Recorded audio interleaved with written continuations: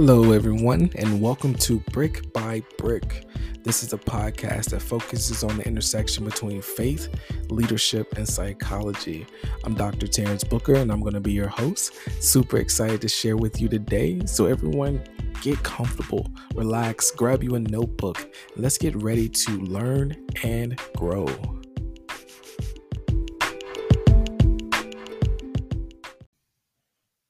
Hello. Welcome back, friends.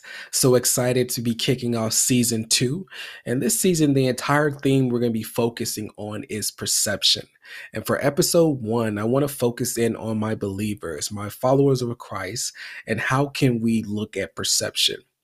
The verse that I want to pull from today is Romans chapter 12, verse 2. I'm going to go ahead and read that for you now. It's coming from the NIV. It says, "Do not conform to the pattern of this world, but be transformed by the renewing of your mind. Then you will be able to test and approve what God's will is, his good, pleasing, and perfect will." Now, as we go through this verse, I want to highlight a few key words and phrases here and concepts to help us see, what does this mean? How can we apply it from day to day? The very first word that stood out to me is conform. Conform means to be fashioned in accordance with, to conform to a pattern or a mold, or to assimilate oneself to. The word translated as conform to the pattern of is the Greek word syske matizo. This is where we get our English word for schematic. It's also used here in the passive voice. So the passive voice means that the action is done to the subject.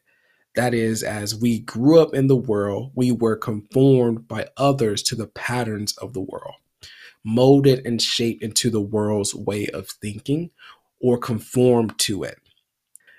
So just what pattern of the world is Paul referring to? We find the answer to this in his use of the word mind in the second part of the quotation above. The Greek word mind here is nous, which is the noun form of the verb noeo, which means to perceive or understand. So don't let your mind be conformed to the pattern of the world so far. Now he's saying this world. What is this referring to? World refers to an age, so a time period. So this age is also used.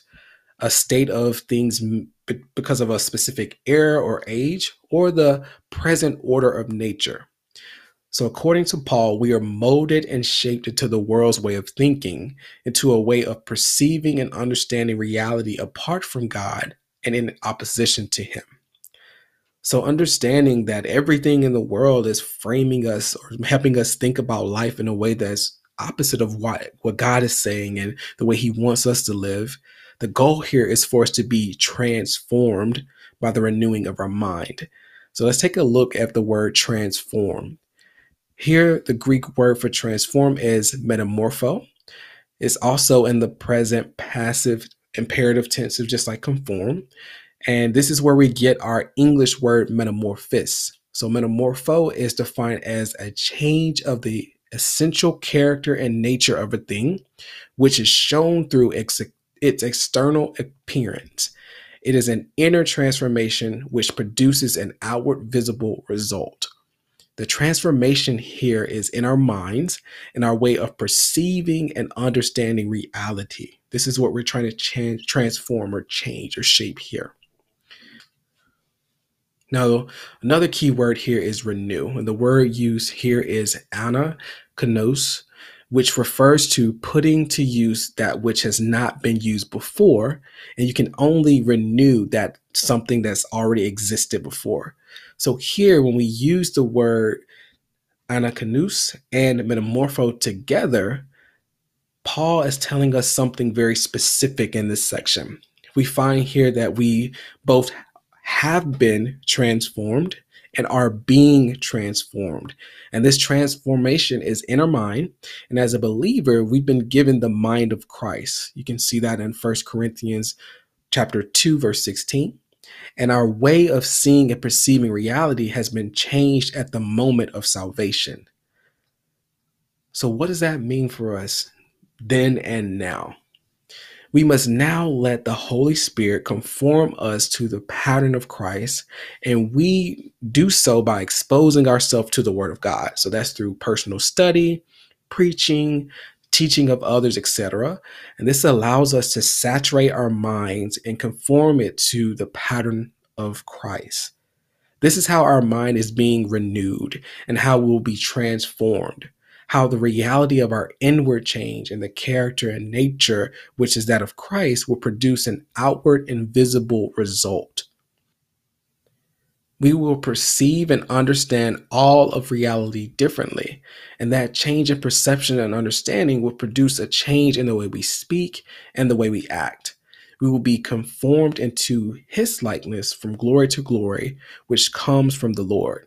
You can see that in 2 Corinthians chapter 3, verse 18. So then comes the last part of this scripture that's key: testing and approving what is God's will. So when we hear about God's will, what does that mean? That means, what is God's purpose, design, his decision, his desire, all those things that he has for us? What is his intention? Many may know or have heard of the creation story from Genesis, and there are many views of what this means and what God intended for humanity and earth. I would like to read actually from Genesis chapter 1, verse 28. This is the ESV version, just to give you context. And God blessed them, and he said to them, "Be fruitful and multiply, and fill the earth and subdue it, and have dominion over the fish of the sea, and over the birds of the heavens, and over every living thing that moves on earth." And here we see that God's desire for us is fruitfulness. Now, this has not to be done separately from God's wisdom, his guidance, his instruction. But as humans, we have the natural leaning toward wanting to choose what is right in our own eyes. So that's where we come in with our own realities, our own perspectives that may be outside of his will. The truth of the matter is in reality, we are constantly being exposed to different forms of media, opinions, beliefs, and perspectives of others, and that shapes and forms how we view the world. Something we know are strongly ingrained since the time we were young. And I want to dive deeper into perception this season to help us process what we believe. How is that impacting our thoughts and our actions? Where or who are our sources coming from? And how can we better manage what we're intaking to be better humans? And I believe it starts with knowing and understanding the will of God. So as we take this journey to really dive deeper into under perception, I really want you to focus. What is your perception? Where are you focusing? Is it in alignment with God and his will? Or do you have a different focus or perspective outside of that?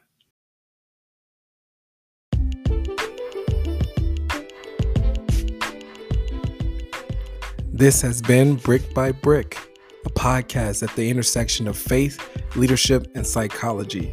Thank you so much for your time and your attention. Would love to hear from you. Please send us in your voice messages. Want to know what's really resonating with you as you're processing through the content.